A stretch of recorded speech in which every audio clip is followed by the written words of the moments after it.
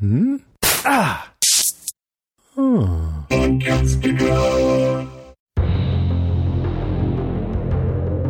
Hey everybody, I'm Rima. And I'm Jason. And this is Strange Indeed, a podcast dedicated to the show Lock and Key.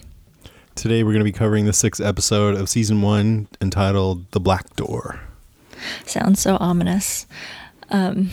Well, before we get into our normal chit-chat about the show and into our top 5, just so I can do this at the top, I had a quick announcement, so I just wanted to kind of let everyone know and keep everyone updated as I'm finding things out as well.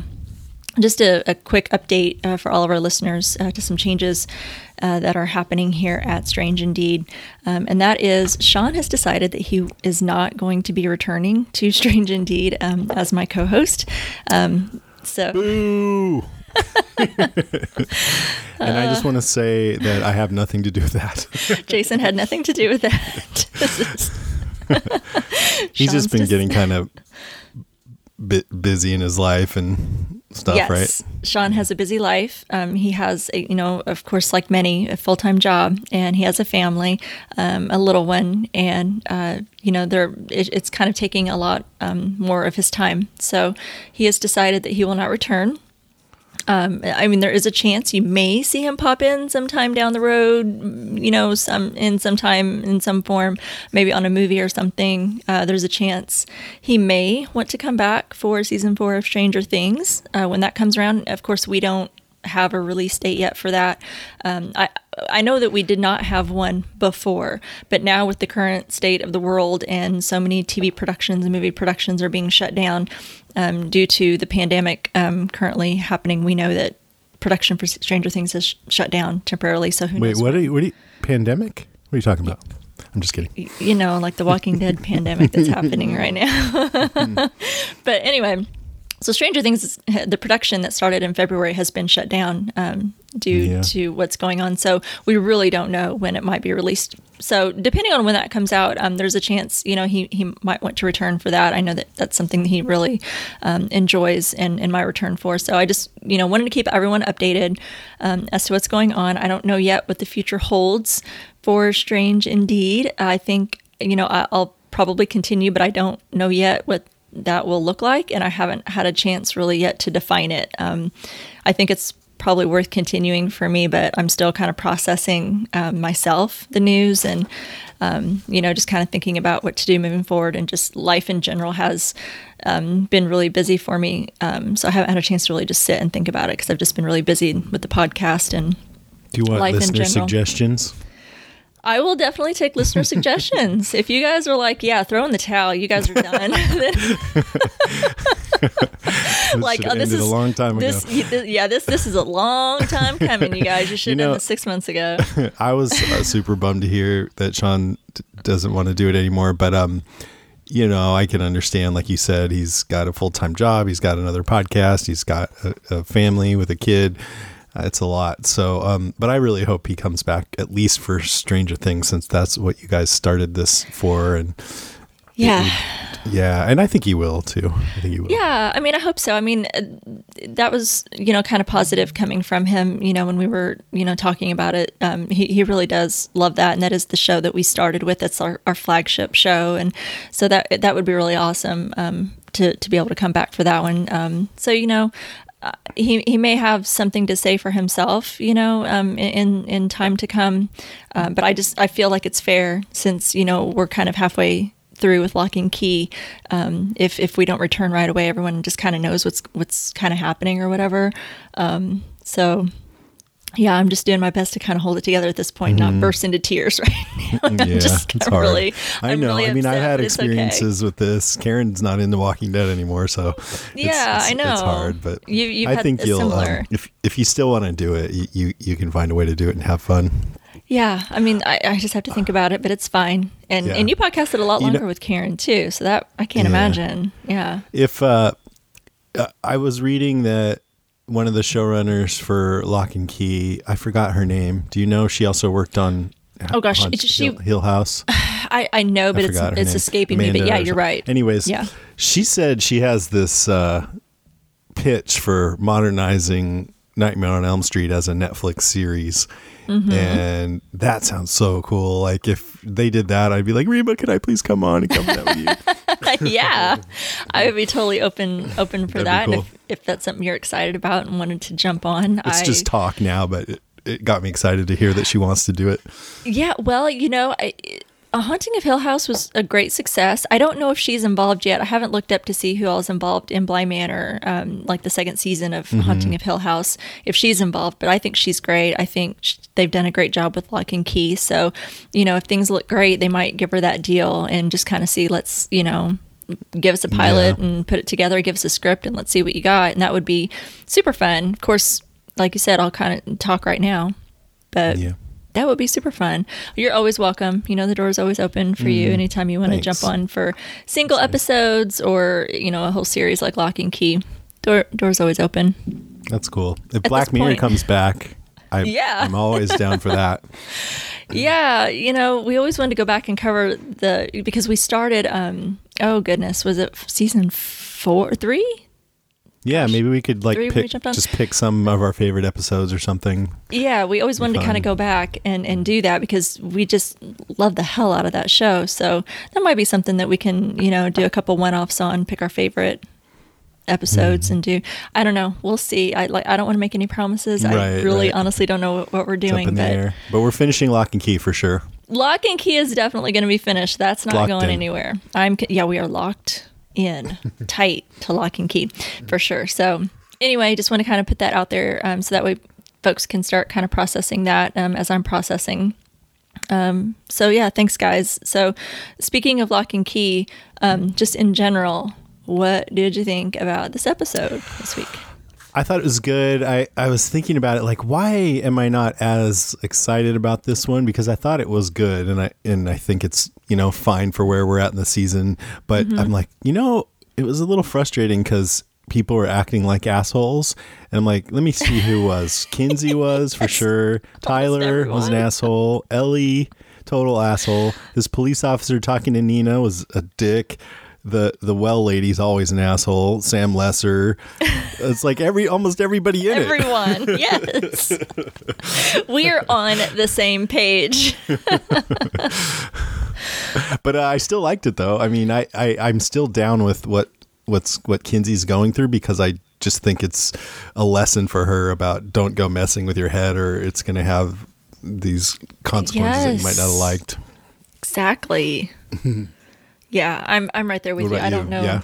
Yeah, I mean, for the most part, I've really enjoyed the show, but this episode I really did kind of struggle with because of the same reasons you just mentioned. There were so many poor decisions, and I just couldn't quite make sense of how some things were just so stupid decisions, and just how things are just so plain to me anyway, in your face, and yet they're just kind of ignoring all of it. So I was just like, I don't know. I was like, I just have a few issues with the show, but I still want to keep watching and see what's going to happen because I think like I'm nowhere near not like being turned off on it. I mean, if every episode was like this, then maybe I would be. But I had been thinking, everything's going great for everybody. We need to have some things start going wrong, or else we're not going to have a show here. And now things are going wrong, and so that's good. And I feel like these characters have their arcs, and hopefully they're gonna come through it and not be such an asshole. Well, I hope so. I hope that, I guess that's kind of typical in a lot of shows. Like you said, things are going okay and we need things to go wrong. And hopefully things will, kind of turn around as we get a few more episodes in. I don't know, with the ending, which I know that we'll get into, didn't look very hopeful there. Yeah, well, we got 4 more episodes left, so we need things to get really, really bad here. Yeah, need to get really, really bad before they can get really good. So, well, with that being said, I'm really excited to start talking about it. You want to start off with your number 5? Sure. So I'll start with Tyler because last week I was saying Tyler would be the one more likely to mess things up with him and Jackie. And man, he fucked it up harder and much more quickly than I was thinking. He sure did. I didn't know it was going to be the next. I really didn't read ahead or anything. I was just thinking, that seemed like where they were going with it. But he really did. He didn't waste no time. So he's at Jackie's and he's preoccupied and not paying any attention to her. And then she, says, "Hey, I'm right here." And then he starts kissing her, but then gets freaked out when the key that he has, I think it's the head key that he has on her chain, yes. Comes out, and he gets nervous and leaves right in the middle, and they were just about to make out, which is super rude. And then he promises to see her at the 5K that they've been working on this whole time, but then he goes to a party instead. It's Day Rager, pour one out for Joe. And then she shows up at the party and confronts him, and they fight, and he leaves and ends up hooking up with the well lady, which, we'll go into more detail, but I was just sort of laying out how he messed up. Mm-hmm. And he also refuses to go to the sea cave with Kinsey to investigate what happened with their dad. I'm done with this. So I'm like, well, what's going on with him? Why is he being like this? And I think he's just overwhelmed. He's had to deal with his father's death, then this memory that they saw of his dad as a killer, and this strange woman, I guess he's hadn't never seen, but the well lady trying to kill them for the keys, and the keys themselves might seem kind of scary and dangerous. Then his only friend at school, the dean, died. Then Kinsey suddenly changed, she's acting like a whole different person.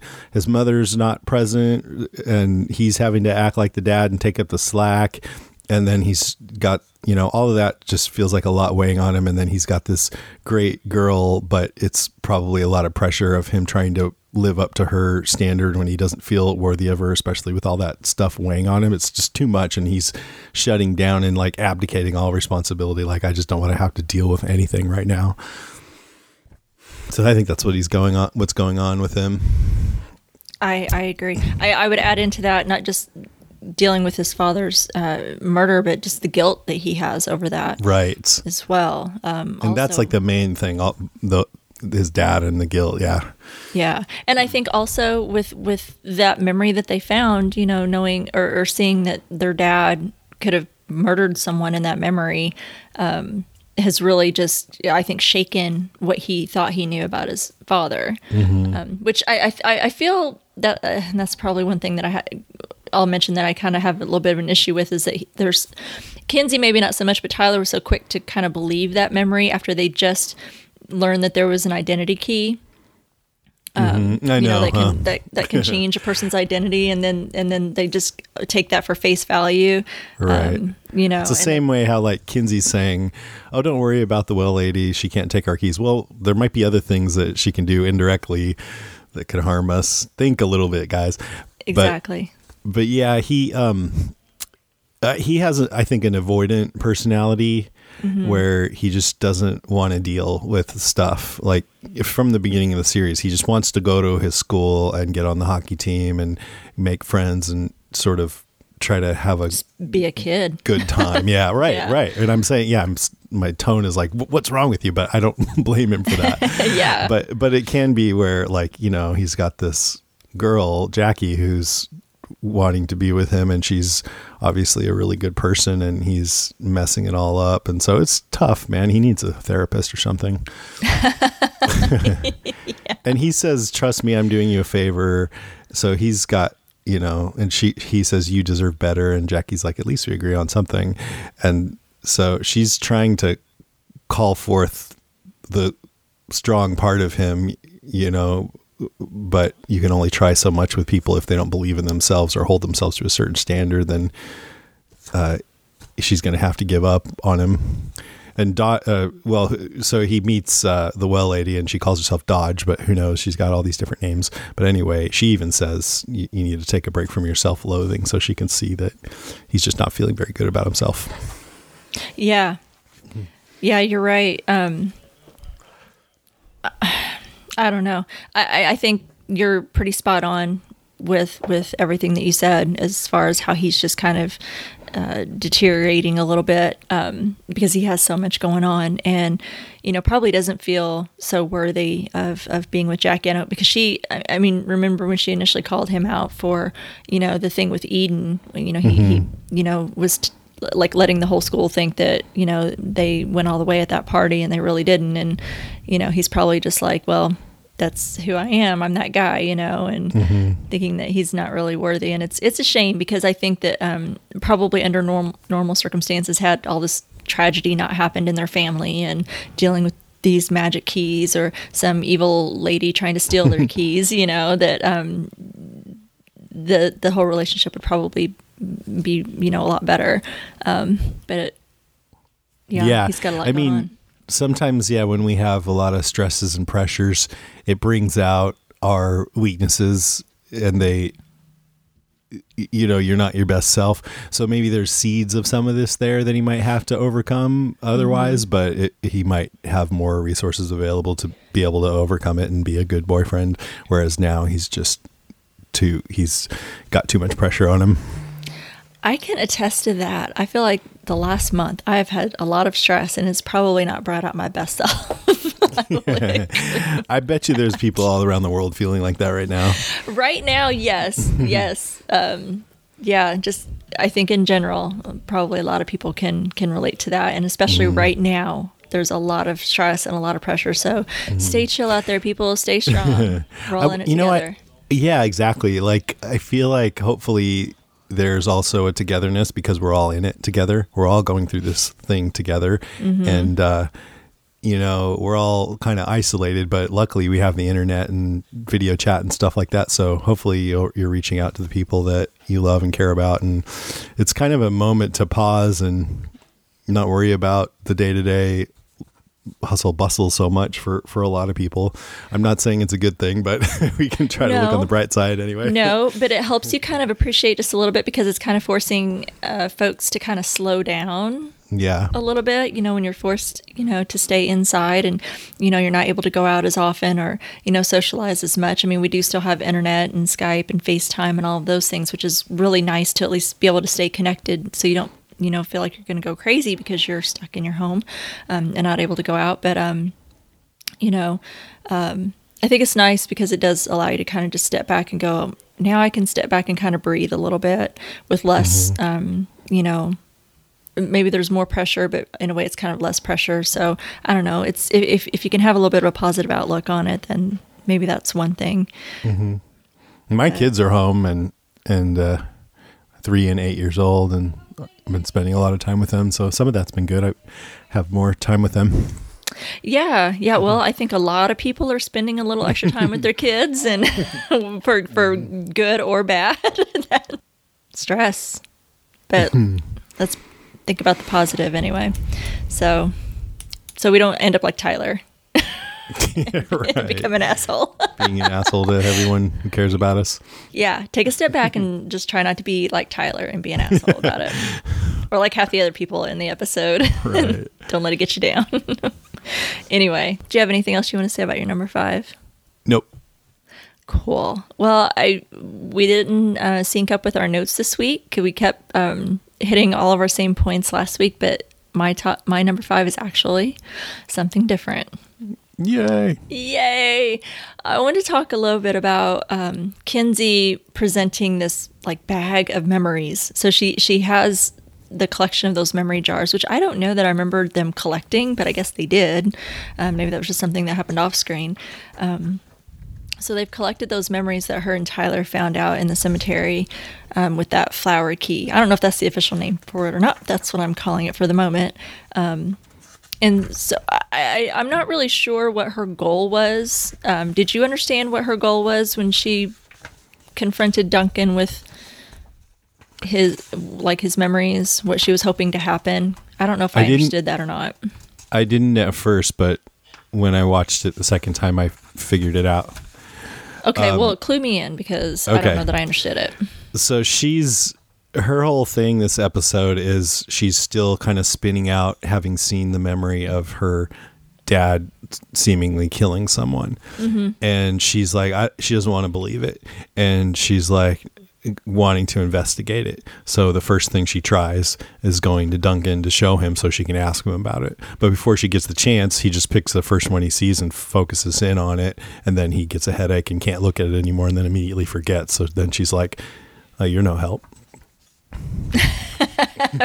Okay, that makes sense. I guess I just didn't make that connection. I wasn't quite sure what she was hoping to accomplish by doing that. But I felt really bad for him because when he gets confronted with that particular memory showing Rendell and his friends going down the steps to that sea cave, it looks like it like broke his brain. It was just like a really creepy moment as he's staring.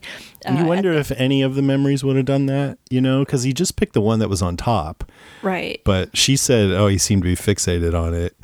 I also wonder if he was there. You would think that he would have to have been there if that's one of his memories. Right. Well, which made sense because the one of them that Kinsey and Tyler, when they picked it up and looked at it, was when Duncan was snooping in on Rendell and his friends, and Rendell hollered at, hey, Duncan, get out of here, so yeah, I think that makes sense that, he's following his, like what little brother doesn't, right? Follow around their big brother and their friends and wants to see what they're up to. And, so, I mean, it makes sense.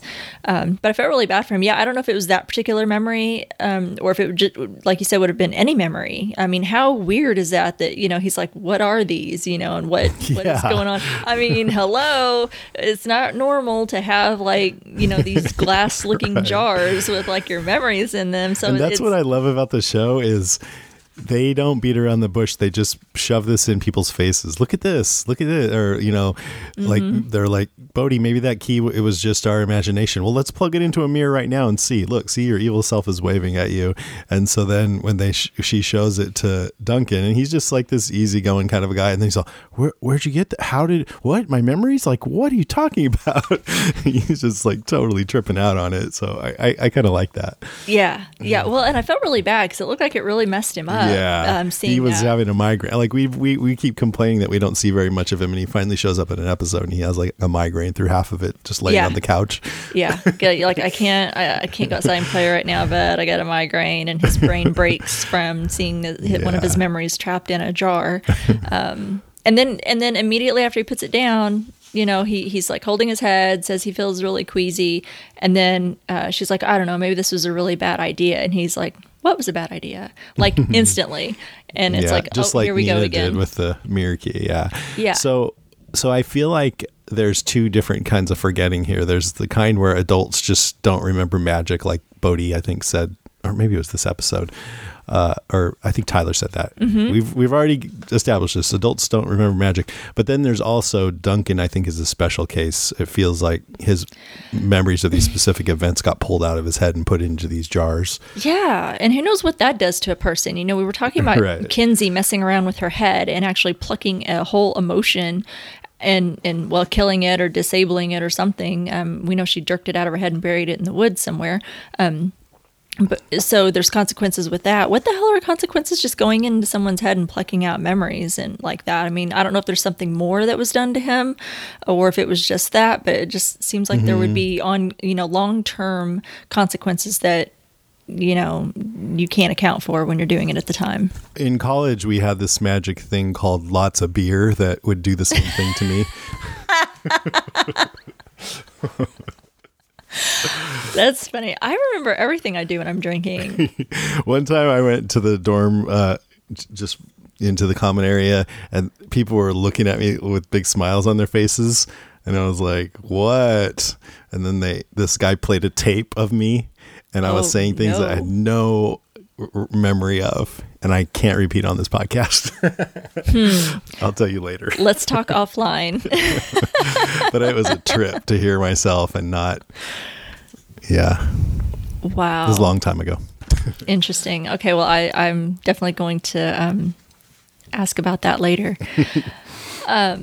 So yeah, I thought that was, I felt really bad for Duncan. Like you said, we get so little of him. He's such a minor character right now. And I feel like there's probably more we could learn. I think that actor's great. I like having him on the screen, and then we get so little of him. So I don't know. I just thought that was kind of interesting how we're getting more of this, adults not remembering. But I can't help but feel this was just something more than just the adults can't remember magic kind of thing, that something else might have happened to him. So I don't know. But it was a weird, creepy moment for sure, as he's when he was staring and fixated, his eyes were kind of welling up, and then it's like his brain just broke.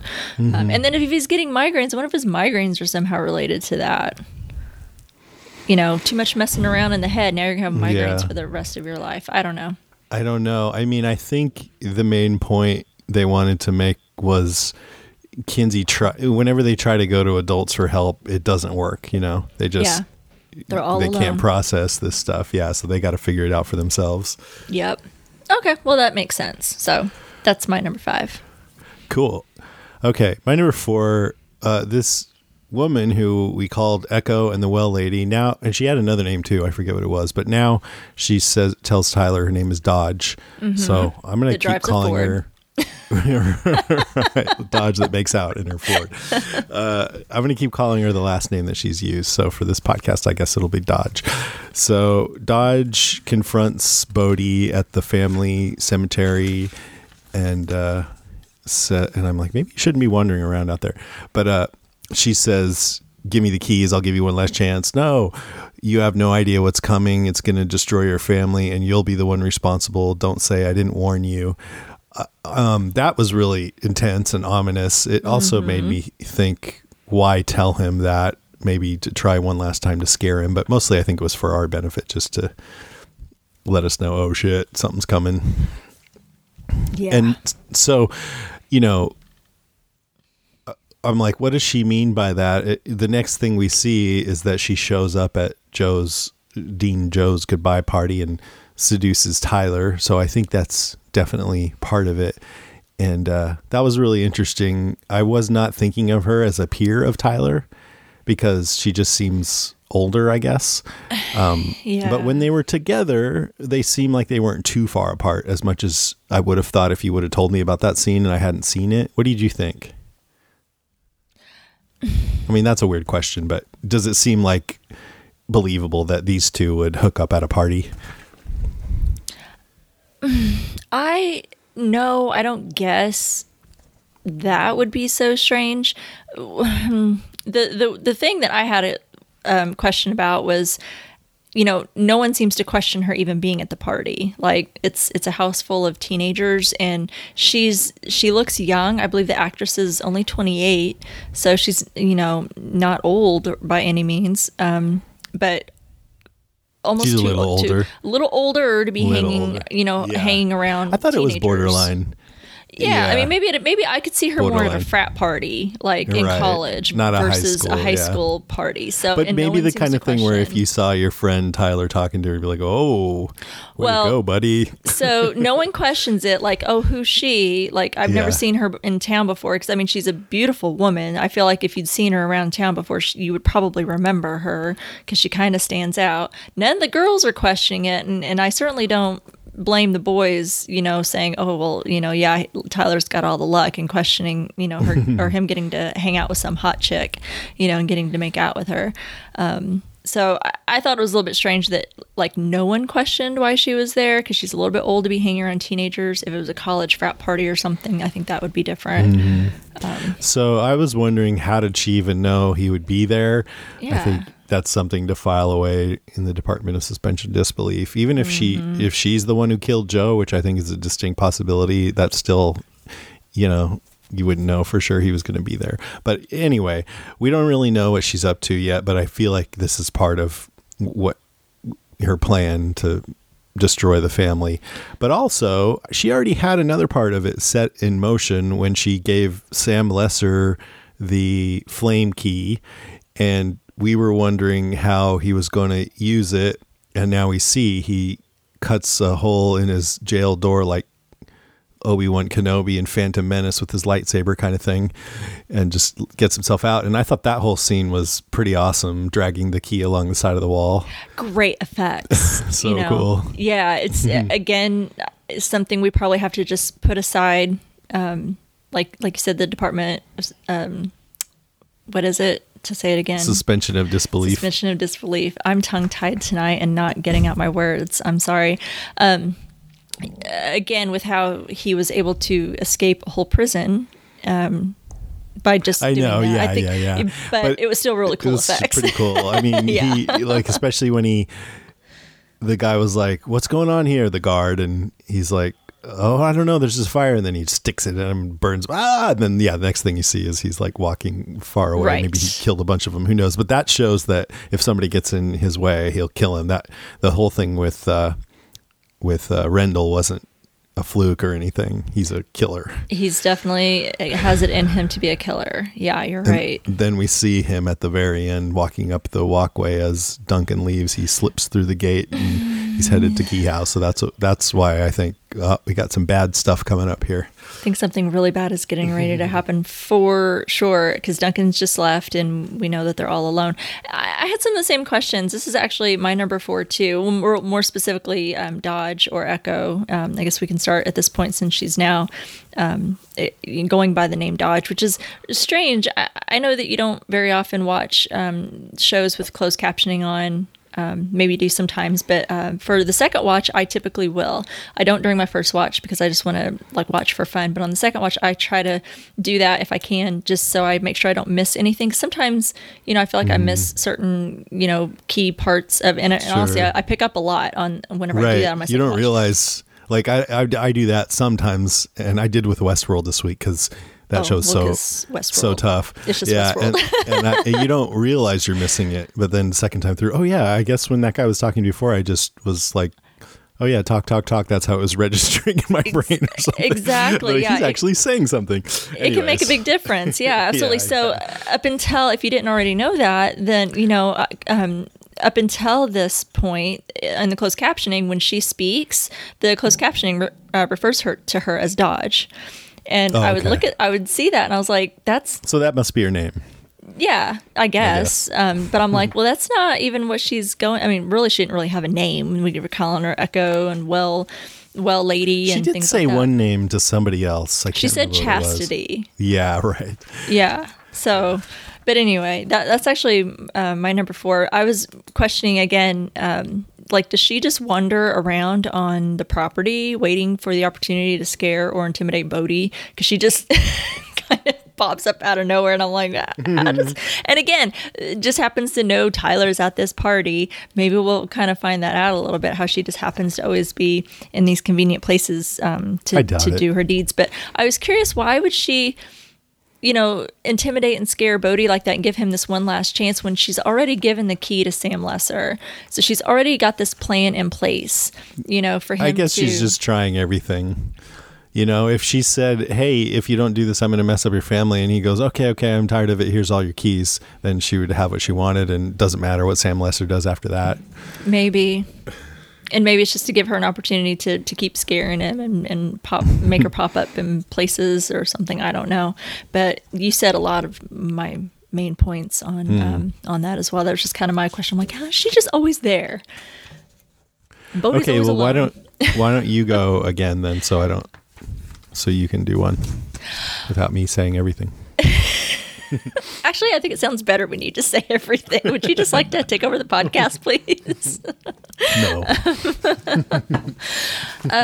Well, I want to talk a little bit about sea caves, because we have this, conversation about bad decisions and, how they are affecting not just our main characters, but other people as well. And I don't know about other people. I was not raised on an island or even near the ocean, but I know about tides. And right. I would think that at least 2 of these kids, I'm guessing like Doug, and I forget the girl's name in the Savini squad, they seem to be locals to me. Like they're from the area. And I feel like when you live in that area, you definitely should know a little bit more about tides and have a little bit more common sense about, what that means. And maybe I'm wrong. Maybe they're not from the area. I know Scott is not and Kinsey is not. And then Gabe is also new in town. So, but I don't even know that gives you a pass. I'm like, I didn't even grow up anywhere near the ocean. I know what the freaking tides are about. Yeah, when they were in there, my thought was, oh, this is cool, but I hope somebody looked at the tide calendar and then next thing you know, dope. Yeah, I'm like, nope. Bunch of ding-dongs.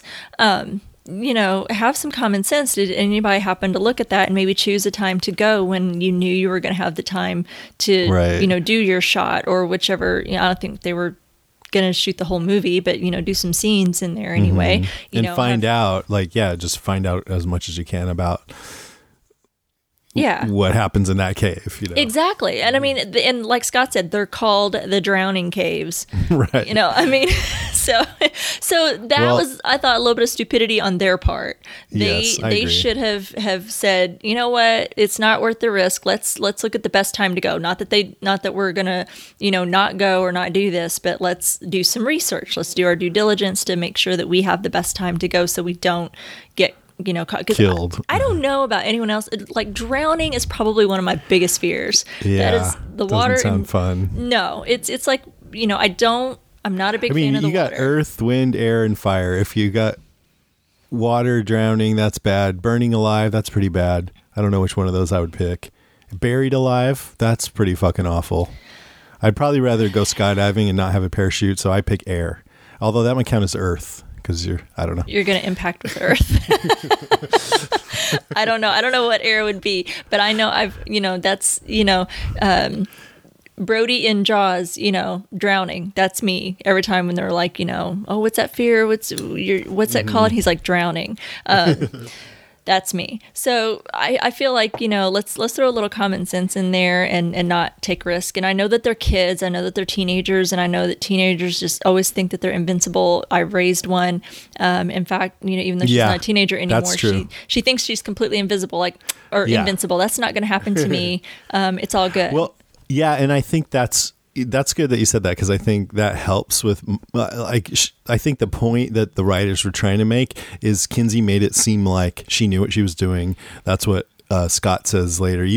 Why didn't you tell us that could happen? Like it was Kinsey's fault. And so I'm like, second watch through, well, why do they think it was Kinsey's fault? She said, I've been down there before, which was a lie. And it's not that scary if you're careful. Well, she doesn't know anything about it, but she's lying. And then when she's trying to get them to go deeper into the sea cave, she says, look, I'm telling you, it's safe. Trust me. So she's really just lying to them to bring them deeper into the cave, and they're trusting her. And I still think you're right that they should have checked it out anyway, but I think that's what the episode is getting at, is that they were trusting in her. And the fact that they're teenagers and they feel invincible helps also explain how that could have happened. Right. Well, and I'm definitely not blaming Kinsey, because I'm really just pissed at her behavior as well, that she would, because her lying to her friends like that, like if she wants to have no fear, like if she's not fearful, why the hell didn't she go to those caves by herself? Right. Why was she so insistent that someone go with her? Like I think that's a problem with the writing. Yeah. Tyler didn't want to go, and she's like, oh, I'm not going by myself. And I'm like, why not? You're not afraid of anything. Go by yourself. Exactly. I was like, well, then just go. If you're not scared of what can happen, then just go. I mean, was it because so someone can save her? That is what happens. She probably would have died if she went by herself. Exactly. So, So I was really, I'm not dismissing her behavior by any means, because I'm just as pissed at her. I'm kind of pissed more at her than I am her friends. But if I was one of her friends, that would have been me calling hello, can we please have some? And maybe, I don't know, that's me as an adult now. Maybe if I was 17 again, I don't know if I know. We used to jump off 60-foot cliffs into the water next to waterfalls at Rainbow Pools. Yeah. So I don't know. Gosh, I don't have time to sit here and think about it right now. If I tried to go back to my 17-year-old brain, whether or not I would have made similar decisions, I don't know. I probably would have too. I can't say I made the best decisions from the time I was in middle school till the time I graduated high school. Things changed after high school for reasons I won't get into.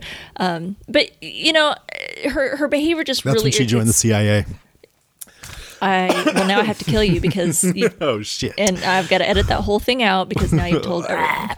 I feel poisoned.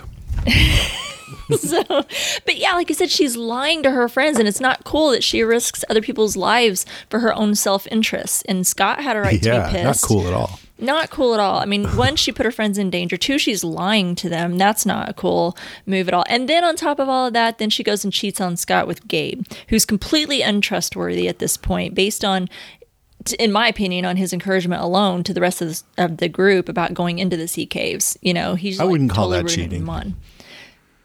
Oh, okay.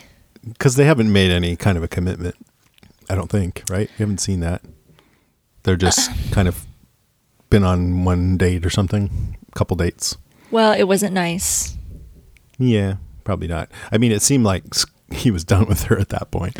Well, maybe. He should have never trusted you. Never. And I don't blame him for saying that. No, I don't blame him either. I mean, I don't know. That kind of goes into the whole, we were on a break thing. I don't. I mean, Ross and Rachel were a couple. They were committed to each other. And so then the argument became, oh, wait, we were on a break. So what does that mean? But for Kinsey and Scott, they haven't made any kind of a commitment to one another. You can be dating multiple people at the same time. As long as they know about it, yeah. As long as they know about it, yeah. So maybe she should have waited to say, hey, I'm having feelings for this guy. I'm going to date him. I don't know. It seemed a little rushed was all. That's all. Maybe if you don't want to call it cheating, then I'll allow that. But I thought it was just kind of underhanded, just goes into her unsavory behavior. I don't feel as negatively towards Gabe as you, especially after this episode when he's telling her that she has an energy that he'd follow anywhere. And you can tell that he's really crushing hard on her. And that's why he's going along with her. And so that kind of made me reevaluate just a little bit what they were doing to Eden, although it was really mean. So it's still not cool at all. But I can see that he's just so wrapped up in her. And also he seems to like her edginess, he's like, he likes living on the edge and stuff like that. And so I'm just trying to understand him a little bit. He seems to have a nice vibe to him. I don't think he's an evil person, but he just might not be that smart sometimes. And he's all wrapped up in her and just going along with her. And also, when he went in to save Kinsey, he told everyone else, no, you go save yourself. No reason for us all to risk ourselves. So I thought that was pretty cool. It was brave and selfless. And then he actually did save her life. He pulled her away from that door. That's what she said, you saved my life. So I think that he's not just like a bad kid. I think I can understand enjoying things that are a little bit edgy and dangerous, so I can sort of identify, although I hope that I would never have egged her on to do what she did to Eden. That was pretty fucked up. So I'm just saying I don't feel quite as badly about him as you, I think. That's okay. That's okay. I'm not as, I have a trusting issue.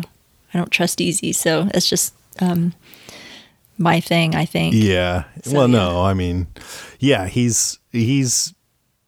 knows she's with Scott, but you can tell that he's hoping that something will happen with him, and then it does this episode. So yeah, I can understand.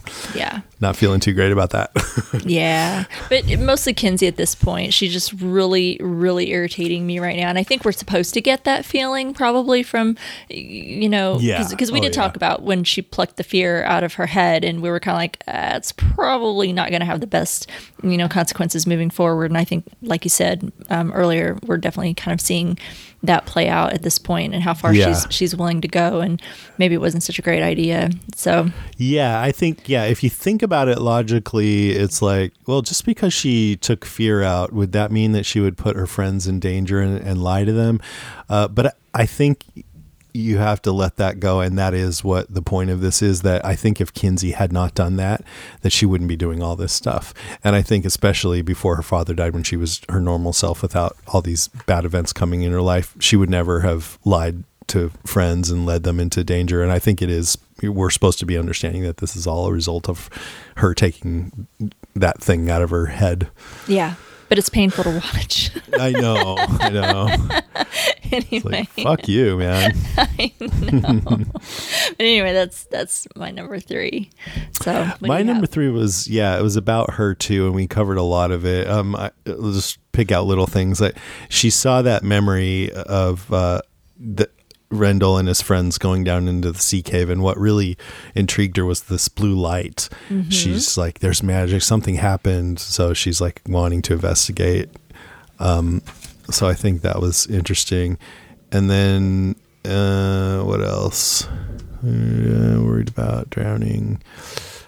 Yeah, I guess we covered it all. I mean, I think it was when Scott said, I should have never trusted you. I'm like, yeah, man, at this point, I want Kinsey to overcome all of this and maybe go dig that thing up and shove it back in the head or whatever it takes. But at this point, I don't blame Scott for not wanting to have anything to do with her ever again. No. At least she took responsibility after she said out loud, I lied about knowing about the cave. So she seems to feel bad about it. Yeah, she did seem to be remorseful. So at least there's that. At least she wasn't just dismissive of how Scott and the rest of the group felt about how she put them in danger, and then the loss of the equipment and things like that. So maybe there's some hope for her. Maybe she'll recognize that and say, "Wow, maybe that wasn't such the best idea." And at least recognize that and get back on good ground again with her friends. Hopefully. I also think the cave was pretty cool. It was a good sequence. Aside from thinking they were dumb for being there, it was really tense. Like, oh shit, when the water started filling up and they all had to get out and you knew they weren't all comfortable with it and they were losing their equipment and everything. It was an intense scene. Yeah, it was.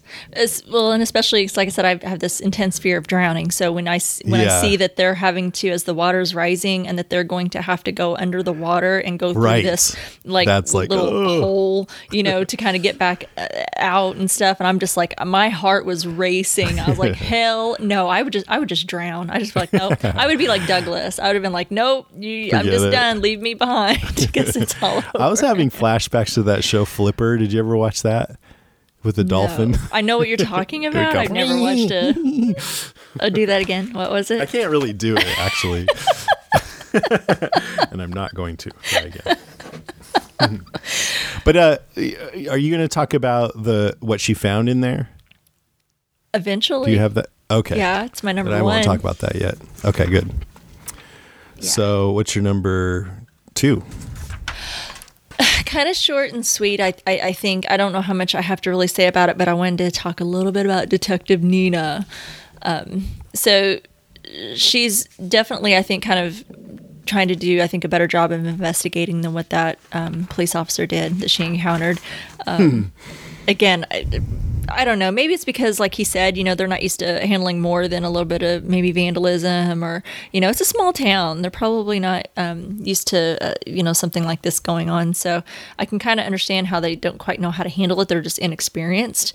I guess. You would think he would want to get that message that she mentioned. She played it for him. Send that to me. He told her the door was unlocked and open, or she told him that, and then he said most of the doors in town are unlocked, and I'm like, what about open? Like, I'm giving you some evidence here. Yeah, she heard someone in the house. Yeah, and of course, I mean, he's like, yeah, it's like, oh well, probably the house settling or something. That's some bullshit, kind of thing like that. But I'm like, you're really not listening to her at all. She's very concerned. She was there. I meant to go back and watch when she found Joe, but I remember that he had a bag over his head, and I don't remember where his hands were. Were his hands tied, or were they just dangling? If they were tied, if they were tied, that's totally lame, because how are you going to kill yourself and have your hands tied up? Right. So I doubt it. And I don't want to say that isn't a typical method for folks when they choose to do that, but it's not very common anyway. When you hear about someone doing that, that is not the more common way that someone decides to you can't even say the words. Yeah, it's so terrible. It's so terrible. I want to be sensitive to people. Of course. The police officer said no. There's no fingerprints on that plastic except for Joe's and Nina's. So it must have been some kind of magical murder, right? Like, right. It must have been Dodge doing it, or probably Dodge. I don't know. I think it was. He didn't kill himself. Clearly, we know because. he had that excited message. Right. And I don't think it was Ellie. You think it was? Yeah. I mean, there would be fingerprints. So right. I feel like magic has something to do with it. I wonder if maybe Ellie got there just after or right before or something, or saw maybe in the process and she went to go hide or something. I really don't think it was her. So I think that maybe instead of Nina, I wanted Nina to ask her, instead of what she was doing when Joe was killed or about the scar on her chest, I wanted her to say, what the hell were you doing in my basement? What were you looking for? And why did you come into my house and pretend that your son's doll was left here? Exactly. I would have said, I know you weren't looking for your son's doll. I know that you were in my basement looking for something, and I want to know what the hell that was and what's going on. Instead of, where were you when Joe was killed? And I mean, I would still be curious about the scar and hope that she would come to that maybe later. But there's so many things that she's lied about or BS'd about. And so when Nina at the end was saying to Duncan, I think I messed things up with her, I accused her of something and I don't know, maybe she was telling me the truth. I'm like, well, what about lying about the toy to break into your house and look for something? I mean, no, you feel bad, but you shouldn't. It's a little bit ridiculous. There's a few things in this episode where it's like, really? Mm-hmm. Yeah. Come on. Yeah. And I do wonder if she was, and I don't know, because she's, I think, been lying and misleading pretty much the entire time that we've met her on the screen. Yeah. That she did seem to be somewhat truthful, or at least I feel like she was being kind of truthful, at least about how they got the scar. That she seemed. I don't know if I trust that. I don't know. Just the way that I don't she was trust acting. anything she says. It's really hard to trust anything once people start lying. It's like, well, then how do I believe anything that you say? Right. I totally get that, but just her behavior seemed to kind of change just a little bit. I thought I saw just a little bit something different in her. I could be completely wrong, but I still feel like everything else that she says is bullshit. I mean, I give it 50-50. Yeah, maybe. So I don't know. I think, I feel really bad for Nina. I think, she was just trying to find some answers, and maybe she even feels a little bit responsible maybe for what happened to Joe, because, she was working with him to try and figure out, a little bit more about Rendell's past, and he calls her up and says that he has something that he wants to show her. And then, she believes that he was murdered.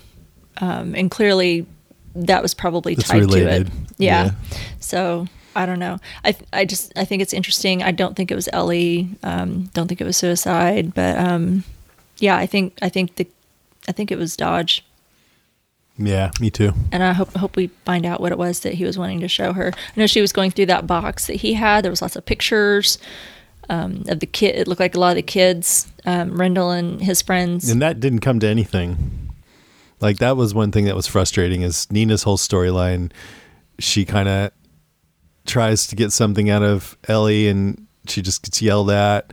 She gets nowhere at the police station. She looks through the evidence, and at least as far as we saw, she didn't find anything. Yeah. Pretty damn frustrating to be Nina right now. Yeah. Anyway, that's all that I had for my number 2. What's your number 2? Keys and magic. So Bodhi hears more whispering. This time he didn't look too happy. I'm like, are you not excited about finding a new key anymore? He looks sleepy. Too much? He just woke up. Okay. Maybe he's not a morning kid like me. So he finds this key in the old sewing machine. It looks like the symbol with the 2 snakes winding around the wing staff, I think, right? It's like that medical symbol. That's what I thought it was. It's called the caduceus. It's a symbol of the Greek god Hermes, but it's often used as a symbol for medicine. Yep. It has associations with trade, eloquence, negotiation, alchemy, and wisdom.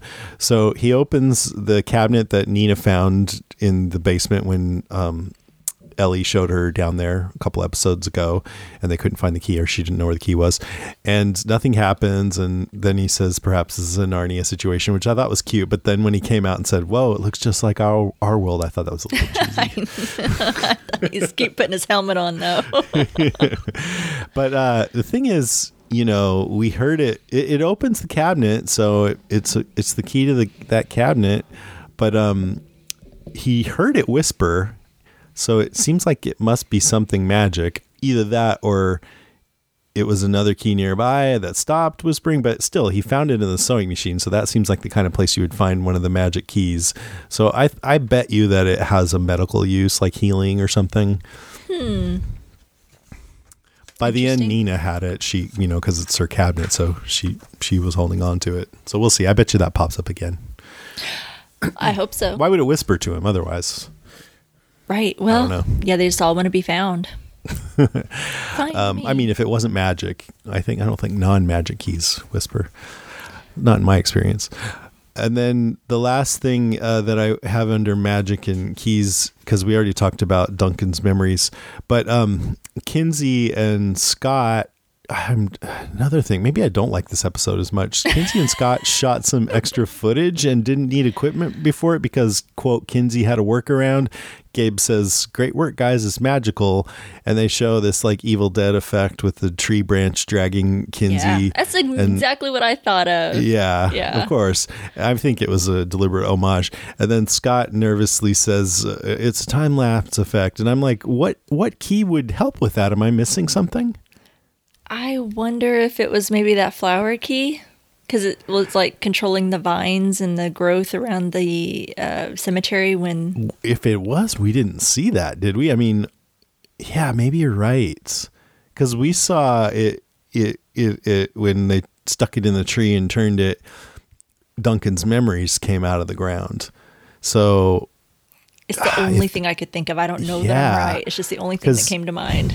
I mean, I think she still has the music box key, but I'm like, did she plug it in and tell the tree, "Hey, tree, drag me across the the forest"? When you think of the tools that they have, that's, for me anyway, the only one that made sense. Yeah, maybe.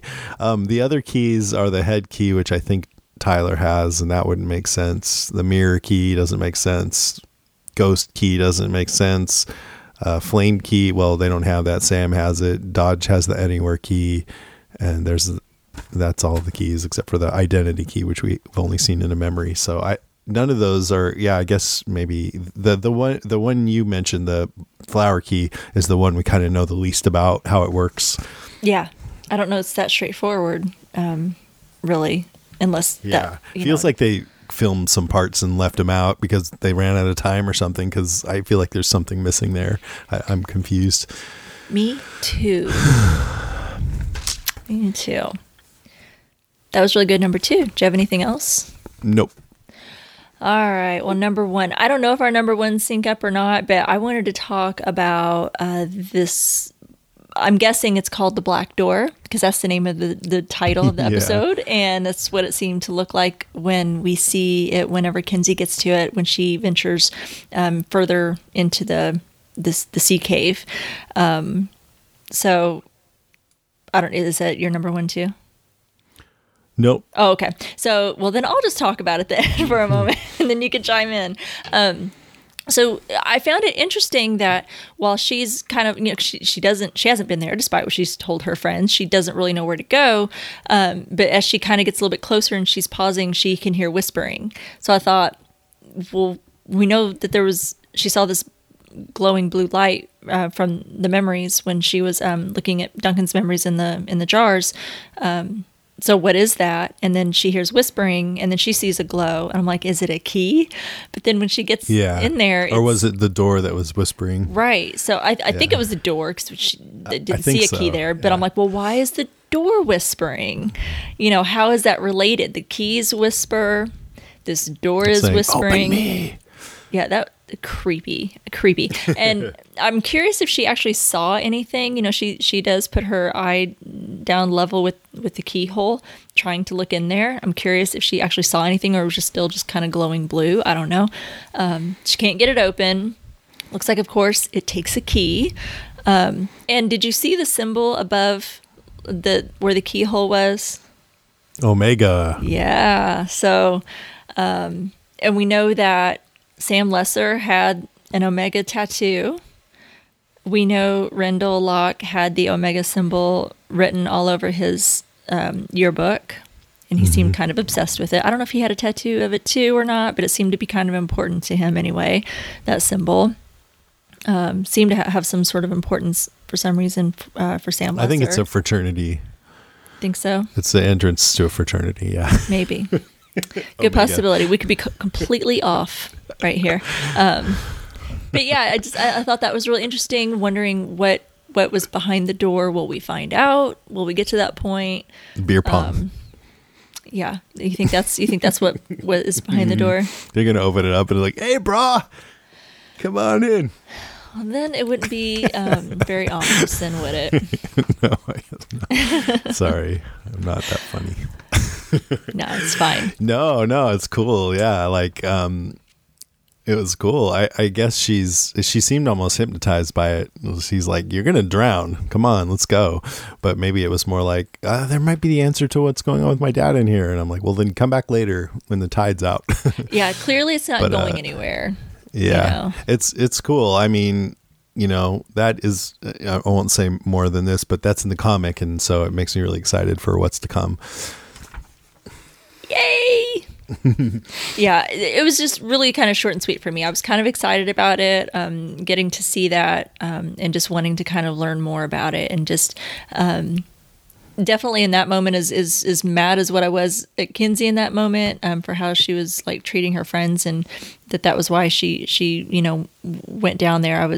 I could at least empathize with her curiosity at it, because I felt that same curiosity as to what was going on. Yeah, and her whole thing is that she wants to try to find out or prove that her dad didn't really do that, or just settle it for herself. Right. And that's a noble cause, but the part about dragging your friends into it unnecessarily is not cool. Right. Agreed. Yeah. So what's your number one? Oh, mine is about Nina, which we really covered, so I don't really have anything else left to say. Oh, okay. Well, that was wrapped up nicely. What about notes? We covered all my notes too. And looking at mine, so did we. I mostly wanted to kind of talk about the found key here in this episode, and that it was in the sewing machine. And I think might have a little bit more to say about that in the comic section. So I'll leave it at that. And I don't have any other notes. I think we've covered just about everything else. Oh, good. I'm looking forward to the comic section now, because I don't know what you're talking about. Oh, gosh. Don't put pressure on me now. I really got to come through now. So what's next? So I don't have any news this week. I think you had a really great piece of news, though, when you mentioned earlier. I didn't have that in my news because I had a feeling that you might bring that up anyway, when, there was maybe some potential for, something new. I'm kind of always on the fence about remakes and reboots, especially something like Nightmare on Elm Street. That is something that is like really sacred to me as a kid. It's what I grew up on, that first Nightmare on Elm Street. But I would have faith that this writer, and her name escapes me, and co-showrunner would maybe do a good job with. Yeah, I mean, I didn't see it, but apparently they already messed up a reboot on that, a few years ago. Yeah. And I didn't see it because it got bad reviews. But I just think as a Netflix series where there's this writer who's already proven herself, that has, like, she's excited about doing it and has an idea for a modern take, sounds exciting to me. I'd be up for that. Me too. If they're excited about it and feel like they've got something fresh to say, then why not? I'm in. So I don't have any other news other than that. Maybe once we're done with the show, that last episode, and once I've watched it, there's going to be so much news, we might have to have a whole separate episode about it. No, I'm kidding. But with that being said, that actually will lead us into our listener feedback portion of the podcast, and that's our listener responses. The first one that we have is from our friend Doug Fick. He says, I usually do a rewatch and comment on Tuesday before you record, but caught a wicked cold. Yes, a cold. And can't see through the snot. With that said, I'm calling on Jason's Department of Suspension of Disbelief when I ask, how the fudge does Lester get clear across the country in basically a day with new clothes and a gun? I agree. And no money. And no anywhere key. Right. So. And why did he wait so long? I mean, I was thinking, did he just wait until that night to use it? But it feels like a few days have gone by. Unless we're not seeing, the times are not matching up. I don't know. Yeah, so I think it's best not to think too much about it. He took a cab. Yeah, that's it. Lindsay Schlicht says, everyone sucks this episode. Ellie was totally nasty to Nina. Kinsey put everyone in actual mortal danger, and Tyler was just a huge jerk all around. Are Bodhi and Nina the only decent characters left? Yeah. And Doug and the girl, we can't remember her name, seem fine. Perhaps this is a Narnia situation. Has to be my favorite line of the series. Bodhi definitely gets the best one-liners. More questions. Duncan's continued memory issues, the big blue door, what is Echo up to, and no answers. I think I'm losing track of all the questions. I know, but the fact that they have this door with an Omega symbol, and we've seen that before, that was just like stuff like that in the comic was an indication like, oh, it does feel like they know what they're doing. You know, they're laying all these seeds that are starting to connect. So we'll see. Yep. She goes on, this one had an ending intriguing enough to get me to jump into the next episode immediately. Can't wait to hear your guys' coverage. I can't wait to watch it. Yeah, me too. That was great. Thanks, Lindsay. Next one we have is from our friend Greg Schwam. He says, 1, while I can understand not trusting Gabe, he seems to be a hormonal teenager trying to get in with a pretty girl. Not the smartest, but understandable. Number 2, Ellie seems to feel attacked by Nina and goes on the offensive. Your little ritual was personal? Bitch, you were in my house without permission and lied to my face. My husband was killed and now a mutual friend was killed. You tried to be my friend? Go F yourself. Exactly. Yeah, I'm right there with you. And number 3, Kinsey practically gets her group of friends killed and then talks about having more important things to worry about. Bye, Felicia. You deserve whatever bad shit you get into. Number 4, Sam and the matchstick key burned down a prison. This seems like a horribly engineered tool. Doesn't seem to grant immunity to fire, but sets literally everything on fire. Yeah, and I think it is, the official name is the matchstick key, which makes even more sense this episode because he's kind of dragging it along the wall like a matchstick. Yeah. Oh, that makes sense. Yeah, and Dodge did the same thing when she set the stove on fire. She dragged it along the front of the stove and caught that on fire. Yeah, that makes sense. Maybe we should start calling it the matchstick key instead of the fire key. Number 5, Tyler and Dodge. Did she name herself after the truck she got in? I don't know trucks, and it seems like Tyler borrows the matchstick key and burned down his relationship with Jackie. Also, Javi and Bender are jackasses. Look forward to the show. Well, I think it was a Ford, Greg, but someone please feel free to correct me if I'm wrong. Steve Brown says, a quick stop. Kevin Smith Easter egg? Clerks, I guess. Yeah, I don't know. If Sean were here, he'd know. Peg Allen says, oh shit. Sam is on the premises and shit is about to go down. At first, I was really confused as to why Tyler wouldn't recognize Dodge from the last time they saw her at the house, but I guess she was hard to see through the circling inferno and slipped away when Tyler went to Bodhi. That was my guess too. I know some people were kind of confused, like, well, why didn't he recognize her? Right. Like, well, he seemed to be kind of behind her a little bit and almost to the side, but there was a very thick wall of flames. So it might be why. And I think also he was kind of focused on Bodhi too, just trying to get Bodhi to safety. But anyway, he goes on, the group of kids swimming out of the cave was pretty tense. I figured they'd be fine, but I have a major fear of deep water and the possibility of drowning, so that scene messed with me. Yeah, scary. Too. Yeah. Maria Lawson says, this one was a little slower paced, but it still brought the tension in major ways. I am terrified for Kinsey and Bodhi now that Sam is there. Is Nina home? She's not going to do anything. Hats off to set. Maybe she will. I don't know. Hats off to set decoration and design because that cave was awesome. Agreed. Yeah. Now that I've had more time to think about it, and I was kind of thinking, would my 17-year-old self go down to those caves? Yeah. I sat there and thought, I was like, yeah, I totally would. I was a dumbass. I would have went. I probably would have been me saying, yeah, let's go check it out. It's cool. I would at least try to be smart about the tides still. I feel like that's important. But yeah, I think my dumbass would have been down there too. Anyway, so we do have one call this week from our good friend Steve.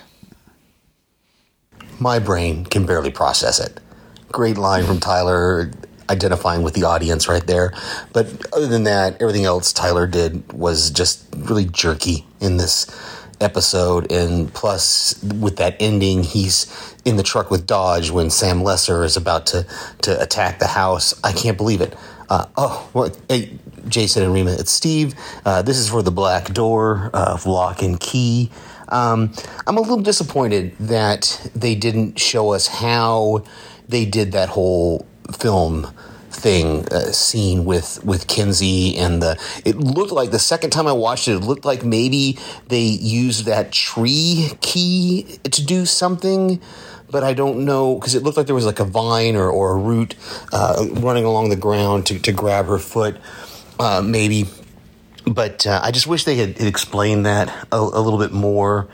And there's more to that Scar story than what Ellie is telling. There's got to be. There's got to be more to it than that. And I've got some more that I'm going to talk about in a separate voicemail that relates to the comic and some of the things that are happening in this particular episode. Again, Bodhi is just super cute, and I love his protectiveness of Kinsey there. I'm going to stay by your side the whole time, and just really, really great. And, I understand why Tyler might not recognize the well lady, who now she's got a name. She's called herself Dodge, but I understand why he probably didn't actually see her through the flames. And Bodhi's never really described her well. So, okay, can't wait to hear what you guys thought. Talk to you later. Yep, some of the same thoughts we had. Yeah, and everyone definitely agrees with you how everyone was an asshole or a jerk in this episode, except for a few people. At least we're all on the same page.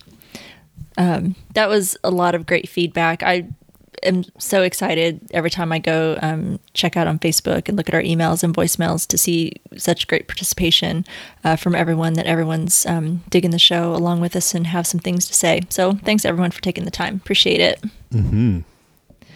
All right. So next part of the podcast is our comic talk section. So if you guys don't want to be spoiled or hear anything about the comics, then you'll need to skip ahead just a little bit. But we are going to get started in 3, 2, and 1. Mm-hmm. So did anything kind of trigger any of your memories from when you read the comics for this particular episode?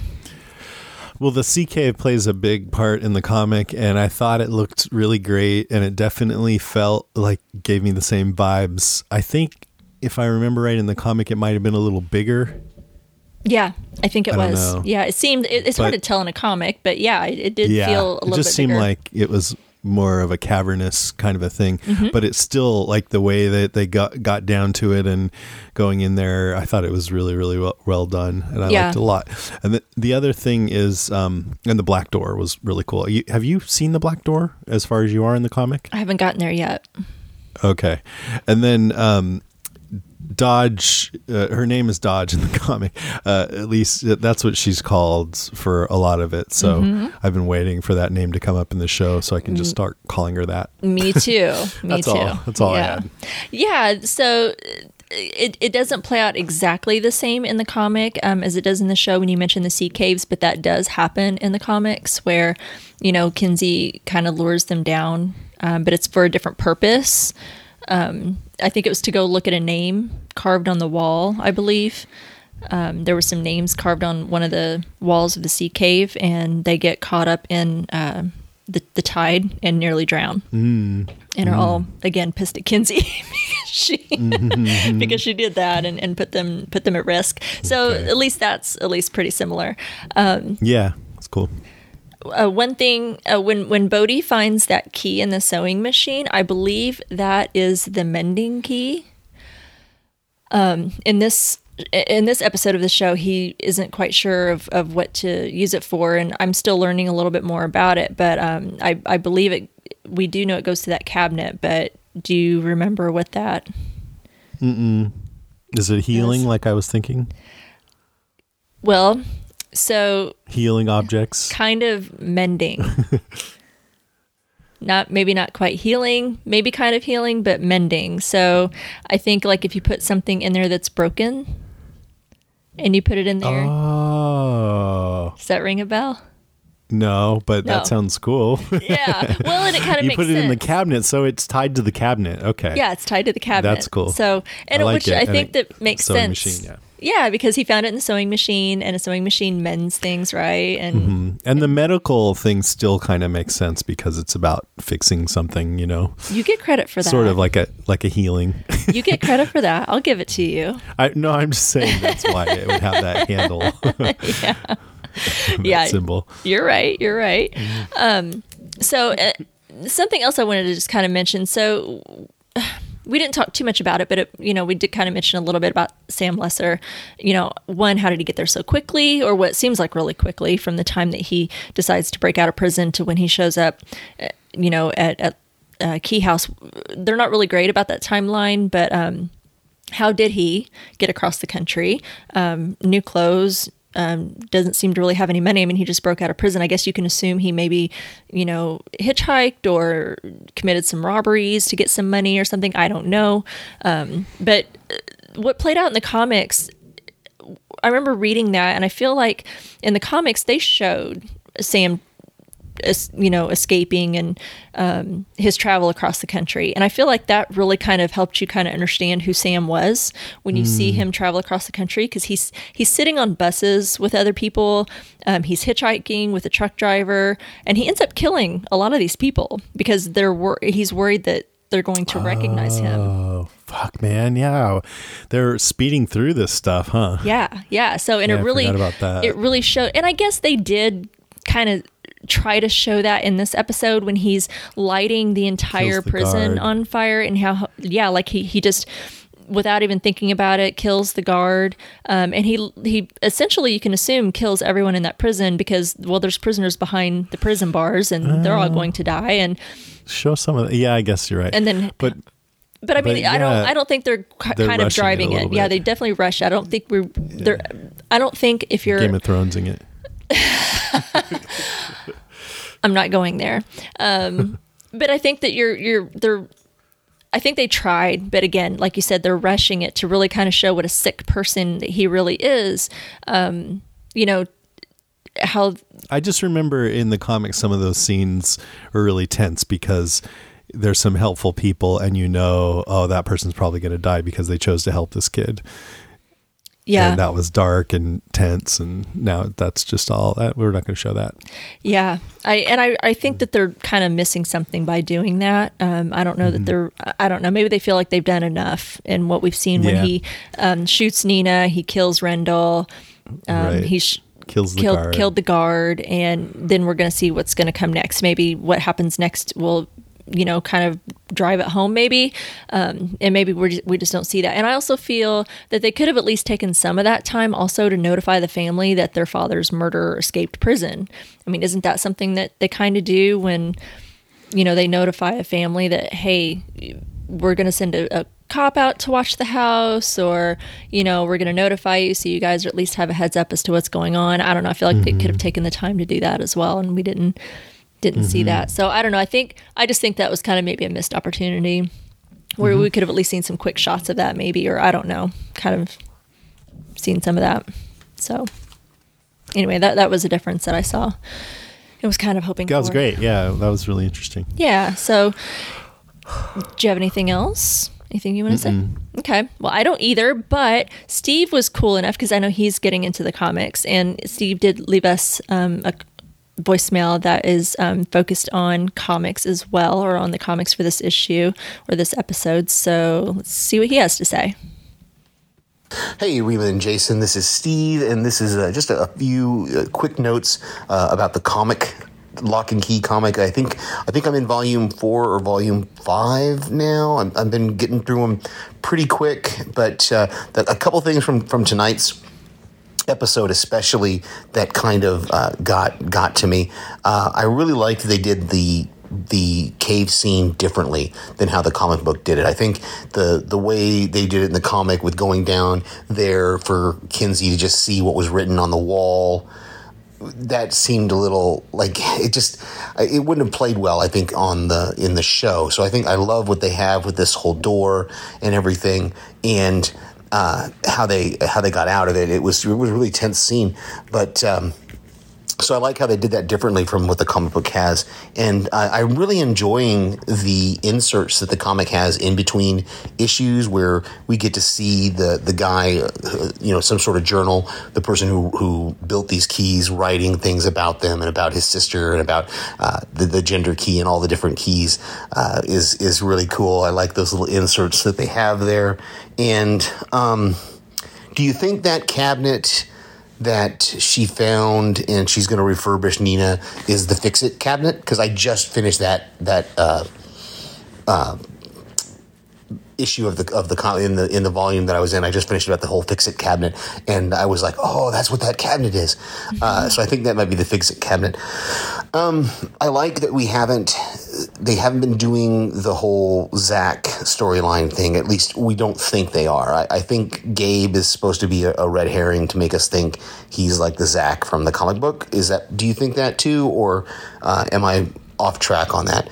I really think they're not doing that, but I think they're definitely doing it as like kind of a red herring. Okay, this went longer than I thought it would go, but talk to you later. Awesome. Yeah, we think it's the Fix-It cabinet, but what about this Zach thing? I don't remember Zach. Do you think it's a red herring or Gabe is Zach? I don't think Gabe is Zach, but I think it's, I think he's a red herring, maybe, but I think that they're just doing a twist instead of playing out the Zach storyline that they did in the comics. I think there's a bit of a twist because we know that they're kind of doing some things differently than what they did in the comics and not, staying completely true, or not, I don't want to say not true. I think they're kind of modifying a few things. So I think that that's a modification of that storyline. And that's all I'm going to say about that. Okay. Cool.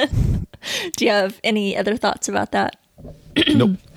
Okay. That was really great, Steve. Thanks so much. And if anyone else has any thoughts about the comic and want to chime in, you can do that. Just label it that it's something about the comic so that way I know and we kind of know where to place that appropriately. But yeah, keep it coming. We love it. So, next week we'll be covering episode 7 of Lock and Key entitled Dissection, where nothing happens. We're leaving that out. I had to purposely not look at that. I thought, because last week that was spoilery. It was too spoilery. Yeah, I thought, what? I agree. I should have known Dissection better. Sounds pretty scary. We're just going to leave it at that. That gives enough. Sam's headed over there to dissect something, maybe. Who knows? Maybe. Yeah, I feel like we'll just leave it ominous enough and without giving any of these spoilers because I don't want to hear it and you don't want to hear it. So, yeah. So, episode 7 coming soon. We're really excited for you to follow us into Key House, but until then, you can follow us on Twitter at StrangeTcast.